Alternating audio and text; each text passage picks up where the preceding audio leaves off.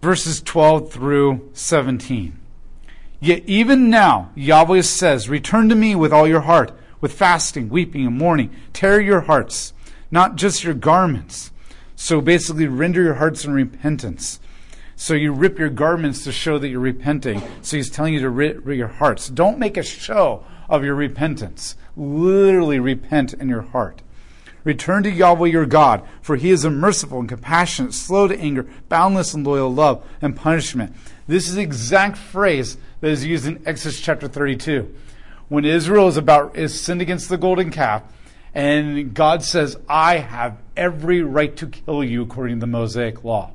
The Mosaic law says idolatry is punishable by death. You did that, and you agreed to the Mosaic law. You signed it in your blood, and therefore I have every right to kill you, and I am going to kill you. And then Moses says, please forgive them. And God's like, oh, okay. I don't mean to make God sound like that, but the idea is that God is a just God, and he has the right to kill you when you sin, but he's also a merciful God, and he wants to forgive you because he's a forgiving and merciful, compassionate God. We've already talked about this dichotomy. And so if he shows justice, he's not showing mercy. If he shows mercy, he's not showing justice. Either way, something gets violated until the cross. And the idea here is it doesn't take much to have God forgive you. When you're asking forgiveness, we usually, if you come to me, most of the time, if you've wronged me seriously bad, or you've really done something sinfully evil in my presence, or it's been done in your presence, and somebody's like, I'm sorry, we're not quick to forgive. We're like, you wronged me, you hurt me. I've got a lot of emotions here on this, and I want my pound of flesh, and I don't trust you. And it takes a lot. And even when you finally get to the point where you're willing to forgive them, it's still going to take a while to overcome those emotions and to truly not treat them differently anymore. Now, the greater the offense, the longer that takes, if genuine forgiveness is there. But with Yahweh, Moses just says, forgive them, and God says, okay. Because even though he does have emotions, his emotions don't get all entangled and muddy everything like it does for humans. Emotions are good, and God has emotions, and our emotions come from us. But that entanglement with reason and logic and justice and all that kind of stuff is not a part of who God is. He can sort things and know what is right and handle it in the way. And we can't control our emotions. He can. And this is why he says, I'm like a human who is led and controlled by my emotions. I stick to what I say. And so the idea is you see this all throughout the Bible. David says, I've sinned against you, God. And God says, I've forgiven you, and you will not die. And he doesn't treat David any differently as a result of that. This is that line that Moses says, okay, but these people are so evil and so wicked, they don't even follow me when you're right there with me. So can you make yourself more known to me and show yourself? I want to see your glory. God says, you can't handle this, but I'll give you a little bit of it. So he shines, and right when God is walking by Moses, which is going to make his face shine like the sun, God says this, I am Yahweh your God, and I am a merciful and compassionate God, slow to anger, boundless in loyal love, often relenting with calamity. And he shows, I show forgiveness to the umpteenth generation, but I am not an unjust God who will let sin always go unpunished when people don't repent. And this phrase is quoted a lot of times throughout the Bible. And what's interesting is that what's quoted more often to summarize God's default character is his compassion, mercy, and forgiveness, not his justice and wrath. Even though that is just as much who he is as the other. And even though he does demonstrate it, and rightfully so at times, that's not what's repetitively quoted over and over again as a phrase to summarize it. Yes, we see God doing that multiple times, judgment and justice and punishment, but it is not a poetic phrase that is quoted over and over and over again to refer to who he is at his core or his default. This is how we are to know him. And this is most ultimately demonstrated in the cross.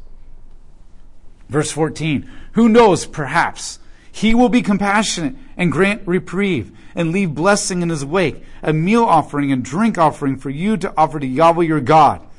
So he says, because this is who I am, and this is how I want you to know me first and foremost before all other character traits or attributes that you could list on your Sunday school youth group poster, this is why perhaps if you repent, I will forgive you. There is a point where it's a little too late to repent. We saw that with Israel and Judah. There's a point they had passed the point of no return, where no matter what they do, God would not forgive them. So what God is saying is, yet you never know when that point of no return is. And because he so wants to do that more than anything else, then repent. Repent. Because perhaps God will forgive and relent. And that's what David did. David didn't know if God would forgive him, but he repented, and God said, I'll forgive you. And then David's like, well, maybe he'll let my son live too. And so he prayed for it, and God decided, no, he wouldn't. This is what you do. Verse 15, blow the trumpet in Zion, announce the holy feast. Gather the people, sanctify the assembly, gather the elders, gather the children and nursing infants. Let the bridegroom come out from his bedroom, and the bride from her private quarters. Let the priests who serve Yahweh weep, from the vestibule all the way back to the altar. Let them say, have pity, O Yahweh, on your people. Please do not turn over your inheritance to be mocked, to become a proverb among the nations. Why should it be said among the peoples, where is their God? Now, this is what's interesting. God says, come to the tabernacle. Everybody come to the tabernacle for a feast of repentance, for a celebration of who Yahweh is. Remember, he just got done listing that there are no sacrifices. The land has been so devastated with the locust plague, there's no sacrifices. If this is a literal army that's about ready to come, there's no sacrifices. How do you repent if there's no sacrifices? And the point that God is kind of unintentionally saying is, you don't ultimately need sacrifices in the long run. What you need is your heart. The heart devoted to God is the important thing. Sacrifices was a outward, tangible action, ritual, deed to make conscious the subconscious repentance. We all know, like, sometimes we'll be like, oh, I'm sorry. And you might really mean it. You're like, oh, I'm sorry that I did that to you. And then you're like, oh, I'm really hungry. Let's go get something to eat. Right? I mean, apologies don't last long. And you repent before God, and you're like, oh, God, I'm so sorry. Will you please forgive me? And then your brain begins to wander. You begin to pray about other things and that kind of stuff. Or somebody knocks on the door, and your prayer life comes to an end at that moment. Or like you're asking somebody to forgive you, and they forgive you, and then it kind of gets a little awkward, and you're like, well, let's go do something else. And it doesn't last long. And that's not good, because things that if we don't invest in it, and it's not highly charged with emotions, we tend to not remember them. And they don't tend to implant in us, in our memory and our being, and transform us. Psychologists have shown that the things that truly transform you and implant themselves into you are things that are highly charged with emotions, whether positive or negative emotions. Things that last for a long period of time are things that are repetitive over and over and over again. And that's what a ritual does. A ritual is not meant to save you. A ritual is not some dumb thing that we do as a family because we don't know what it means. But it's something that we do to make us focus on the thing that we're thinking about, and we put it into action, and we infuse it with emotions, and we repetitively do it so that it doesn't become this fleeting thing in our mind. Because you know how many thoughts are in your mind are so fleeting. I mean, in and out and in and out and in and out in this life. And that's what ritual does.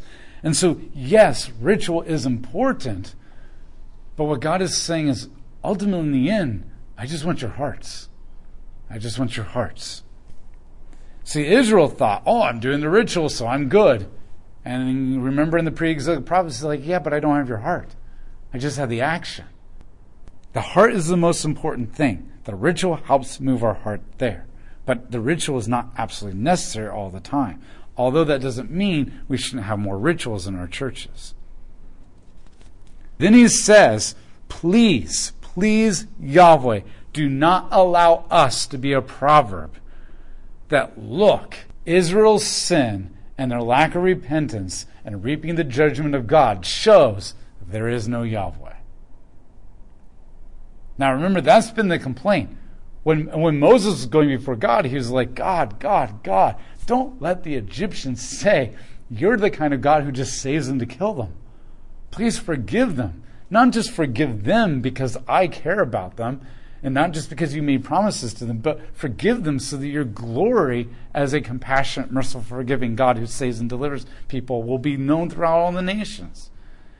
And then remember when the Assyrians and Babylonians came, they were like, look, your God has abandoned you. And God's like, no. A day will come when I will save them in a miraculous way that will prove that I never abandoned them. But you got to wait 70 years for that. And so this is what he's saying. Please don't let us be a proverb that ruins your reputation. Our sin is about ready to ruin our witness of you. So please forgive us and restore us so that that witness isn't forever ruined. And that's the note that he leaves off in that section, in this first section. So what God is looking forward to, well, he's not looking forward to it. What God is looking to in the future is this judgment that is coming. Now, listen, remember, that judgment's coming no matter what. Whether you repent or not, that judgment is coming. The question is, what side of the sword are you on, so to speak? The sword that destroys you and cuts you down, or the sword that delivers you out of the hand of the enemy? That's the question. Judgment day is coming regardless. The question is, what side of the sword are you on? So that brings us to the second division, where Yahweh relents and restores. So now he's going to go into the idea that I will forgive you and I will restore you if you repent. So chapter 2, verse 18. And Yahweh became zealous for his land. He had compassion on his people. So the implication is that they've repented and he forgave them. Yahweh responded to his people, look, I am about to restore your grain as well as your fresh wine and olive oil. You will be fully satisfied. I will never again make you an object of mockery among the nations. So Yahweh says, I'll restore all the blessings of the land, flowing with milk and honey. But here's what's really interesting. I promise I'll never make you a mockery of the nations ever again. That means that there will be no other judgment day after this particular judgment day. Because they were a mockery among the nations when the Moabites came in and oppressed them in the book of Judges. And then Ehud freed them. And then they fell into their sins. It became a mockery among the nations again. And then Othniel freed them. And they became a mockery among the nations again. And Barak freed them. Well, not really Barak, Jael.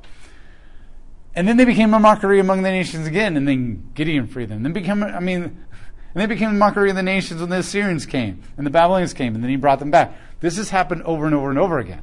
But now he's promising this is the last one. Because remember, all these prophets end on this note that ultimately in the end, God is going to do something that's going to bring an end to the cyclical patterns that we keep going through as people and as nations. Verse 20, I will remove the one from the north far from you. That, once again, seems to point to an army. An army. I will drive him out to a dry and desolate place. Those in front will be driven eastward into the Dead Sea, and those in back westward into the Mediterranean Sea. Now remember, the raging sea is a symbol of chaos and judgment. So now he's looking at Exodus language, where he takes the army of the enemy into the sea and drowns them. And he's saying, I'm doing the same thing. So he's looking back to that Exodus metaphor. So now he's saying, Judgment Day came, but you weren't on the side of the Egyptians because you repented. Now you're on the side of ancient Israel who was delivered. And the enemy that I used to attack you is now the Egyptians, metaphorically speaking, being thrown into the sea. His stench will rise up as a foul smell. Indeed, Yahweh has accomplished great things. Do not fear my land. Rejoice and be glad, because Yahweh will accomplish great things. Do not fear wild animals, for the pastures of the wilderness are again green with grass. Indeed, the trees bear fruit, and the fig tree and the vine yield to their fullest. Citizens of Zion, rejoice. Be glad because of what Yahweh your God has done. For he has given to you the early rains as a vindication. He has sent to you the rains, both the early and late rains as formerly. The threshing floors are full of grain. The vats overflow with fresh wine and the olive oil. I will make up for the years that the locusts consumed your crops, and the locusts and the locusts and the locusts. my great army that I have sent against you. You will have plenty to eat, and your hunger will be fully satisfied. You will praise the name of Yahweh your God, who has acted wondrously in your behalf. My people will never again be put to shame. You will be convinced that I am in the midst of Israel. I am Yahweh your God, and there is no other and there is no other. My people will never again be put to shame. That is 3 times that he's promised that. Now he looks forward to the future. And this is one of the most powerful prophecies of the second coming of Jesus Christ. Chapter 2, verse 28. After all this, I will pour out my Spirit on all kinds of people. Your sons, your daughters will prophesy. Your elderly will have revelatory dreams. Your young men will see prophetic visions. Even on male and female servants, I will pour out my Spirit in those days. I will produce portents, or judgments, or supernatural cosmic judgments, both in the sky and on the earth, blood, fire, and columns of smoke. The sunlight will be turned to darkness, the moon to the color of blood. And before the day of Yahweh comes, that great and terrible day, it will so happen that everyone who calls on the name of Yahweh will be delivered. For on Mount Zion and in Jerusalem there will be those who survive, just as Yahweh has promised. The remnant will be those whom Yahweh will call. So he pronounced this day that Yahweh will pour out his Spirit. Now we've seen this already, where in Ezekiel prophesies a day that the Spirit will come on people. And Jeremiah talks about this, where the law will be written on your hearts. And we know that this is the outpouring of the Holy Spirit.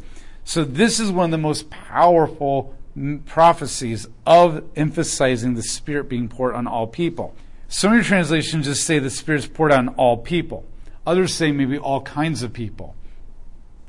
The idea is that not all people on the earth are going to get this. This is not an inclusive theology where regardless of whether you repented or not, that God is going to pour out his Spirit on everybody. That's not what it's talking about. The context makes it very clear that the repentance is what allows you to escape judgment day and the blessings of God be poured out on you. So not only will you receive the physical blessings because of your repentance, but you're going to receive the Spirit blessing because of your repentance. So that's clear that this only belongs to those who repent. The other thing is that he's specifically speaking to the covenant people. And this is made clear by he says, your sons and daughters will prophesy, your elderly. This is speaking to the covenant people. So the only way that they can prophesy and the only way they can have dreams is that the Spirit of God is poured out on them. This is what prophets do, because they have the Spirit of Yahweh on them. So this also speaks to the fact that this is only a few. It's only the covenant people who are going to get the Spirit. But the idea, though, is that all kinds of people. It used to be, and we talked about this in Jeremiah 31:31, when he says that you will no longer need anyone to teach you the law. You will all know me, because I will write my law on all of your hearts. Because back in the day, only the prophet got the Spirit of God and knew the will of God, and got the visions and the dreams. And only the king got the Spirit of God on them, and only the priest got the Spirit of God on them. And we talked about this already, but we saw this with Elijah. When the prophet screws up the message of God, everything goes wrong. So Elijah got the message wrong, and then somebody else, Elisha, had to do it. But then he got it wrong, passed it to the junior varsity prophet, and he didn't quite get it right, and he screwed up. And this rippled effect through Israel for multiple generations, through Jehu and his descendants and all that kind of stuff, of when he gets it wrong, there is nobody to fact check him. Because the prophet is the one who has the Spirit of God. And you don't know what the will of God is except through the prophet. And so when the prophet screws it up, there is no way to know whether he's right or not, and you have to go on it. Because if you disobey the prophet, you're disobeying God. And the only way you know is if God drastically judges the prophet. And so only this certain category of person got it, and only they knew the will of God. But this is saying all my covenant people, everybody repents. Whether you're an older person, elder, proven yourself as a leader, or you're a young little girl, you will get it. Female servants will even get it.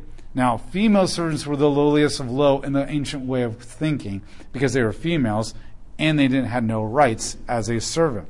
And the idea is not that all people in the world will get it, but all kinds of people in the covenant community of people will get it. All the people that didn't previously get it in the past. Then this will be followed by these cosmic re-altering of the universe, judgments that will come on the earth and bring these blood, fire, columns of smoke. So this is the day of Yahweh. So the Spirit of God will be poured out. This has been fulfilled. On the day of Pentecost, in Acts chapter 2, verses 1 through 21, the Holy Spirit is poured out on everybody, and they begin to speak in the languages that everybody understood them. And this is followed by these amazing things that happen in the book of Acts, visions and dreams and healings and resurrections that the disciples and other people do. And this is fulfilled. And we know this for a fact because when Peter, who was like the guy who never says the right thing, and all of a sudden is filled with the Holy Spirit, and he gets up and he gives like one of the most amazing sermons that has ever been given by anybody in the Bible, let alone Peter. And he literally quotes this passage and says, today it's been fulfilled. But what's interesting is he quits right at the end of verse 29 and doesn't go into the judgments. And this is like, lots of scholars are like, oh my goodness, how should we interpret this? What's going on? Peter then goes on, though, and says in Acts chapter 2, verse 33, that there is a judgment coming if the Jews don't repent and come to Christ. So what's interesting is he seems to be pausing intentionally. And he gives a speech about today is the Spirit of God that God has been talking about. Look at us, we're prophesying and speaking this kind of stuff, and we know the will of God, and you're hearing us in language. And then he quotes Joel, and he stops right at the blessings part, and he doesn't go into the judgment. But then he keeps speaking, and in verse 33 he says, and then he actually reinforces this in verse 38 and 39 as well, he says, yet you need to embrace this. You need to embrace and repent and come to Jesus, the Messiah that you crucified, if you want to receive this blessing. And he warns them of a judgment that is coming if they don't repent. And so Peter seems to be intentionally not quoting the second part of this prophecy because he's saying you have a chance. Just like in Joel chapter 2 in the very beginning, where God says you've been devastated and the judgment of God is coming, but if you go to the temple and repent, who knows, maybe God will forgive you. Remember, it's hard for us because when people quote things from the Bible, we're like, oh, it's quoting that verse. But they didn't have verses in the ancient world. So when they quote a verse, they're quoting a verse to trigger your memory of the entire context. And so Peter says, we're here again. The Romans are the army that have devastated us. But there is a greater judgment of God that is coming one day that's kind of like the Roman army that is here. And now the Holy Spirit is being poured on you, which is we are now being turned into the temple of God. So flee to the temple like Joel told them to flee to the temple and repent. You flee to the temple, the Holy Spirit that's just coming, making you the temple, and repent. Because if you do, then perhaps maybe God will relent and forgive you and you will receive blessings. And he purposely does not quote that part. So he seems to be very intentional leaving out the last part because there seems to be this pause between the blessings and the judgment, just like there was a pause in Joel chapter 2 when God is calling them, the judgment is about ready to come if you don't repent. Then, in Acts chapter 4, the Jewish leadership blatantly rejects Christ. Representing the entire nation, they just outwardly reject Christ. And at that point, in chapter 10, God begins to move towards the Gentiles. Jesus also did this in Matthew. In his sermon, and in one of his sermons, he talked about a day of judgment that was coming, where not one stone on the temple would be left standing. And he told them to flee for the hills and all this kind of stuff. And then in the midst of this, he had just cursed the fig tree, because the fig tree wasn't producing fruit. And the fig tree was a symbol of Israel. It was even on some of their flags. And so he saw that Israel, the metaphor for Israel, was not producing fruit, so he cursed it. And he says, if you don't come back, this tree is going to stay dead, so to speak. And he talks about this judgment coming. That was fulfilled in 70 AD when the Romans came in and completely destroyed the temple.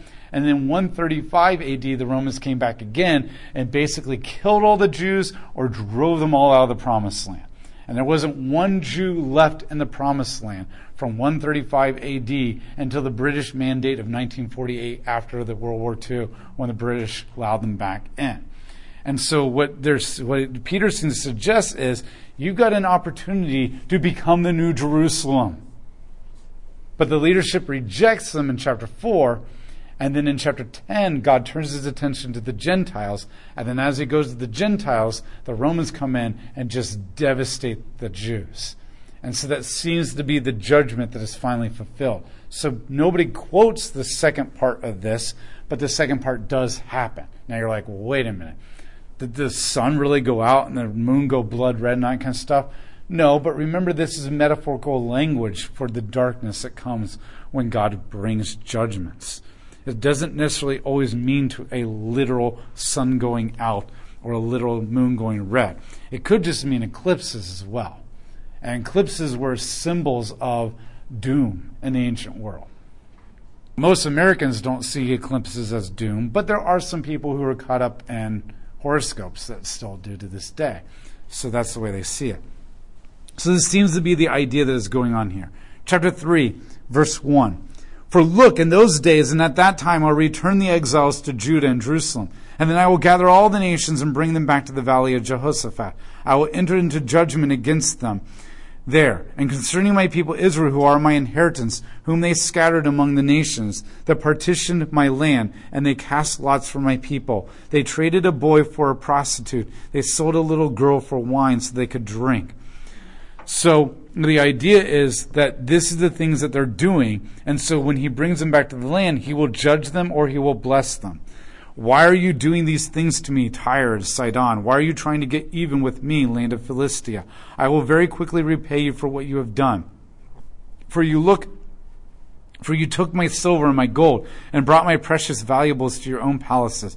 You sold the Judeans and the Jerusalemites to the Greeks, removing them far from their own country. Look, I'm rousing them from that place to which you sold them. I will repay you for what you have done, and I will sell your sons and daughters to the people of Judah, and they will sell them to the Sabeans, nations far away. Indeed, Yahweh has spoken.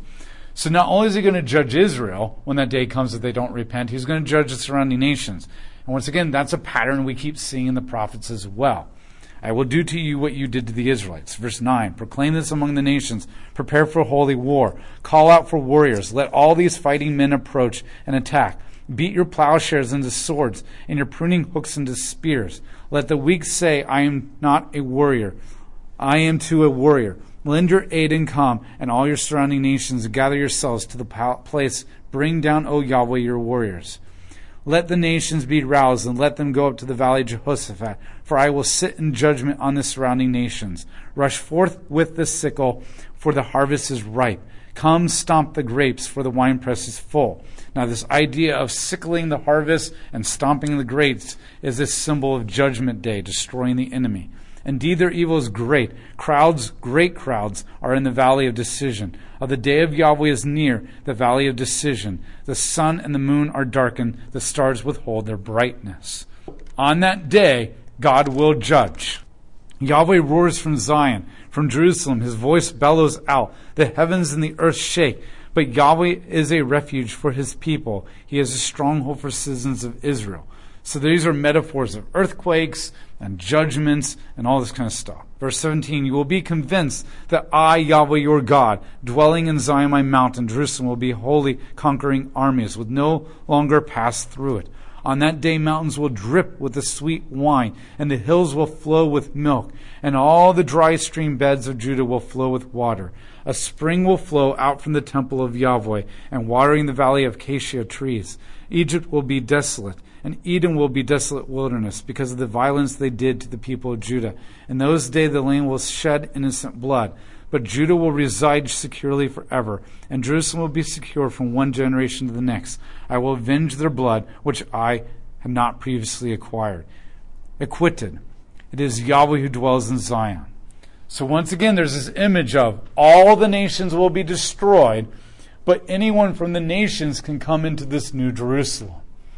And the idea is the day of judgment is coming, and everybody who repents will be found in this walled, holy, sinless Garden of Eden, New Jerusalem.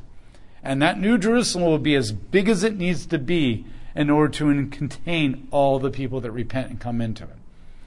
But those who are found outside the city walls are the ones who did not repent, and they will be judged and destroyed. And that's the imagery that is painted here. And this is the exact imagery that the book of Revelation picks up on.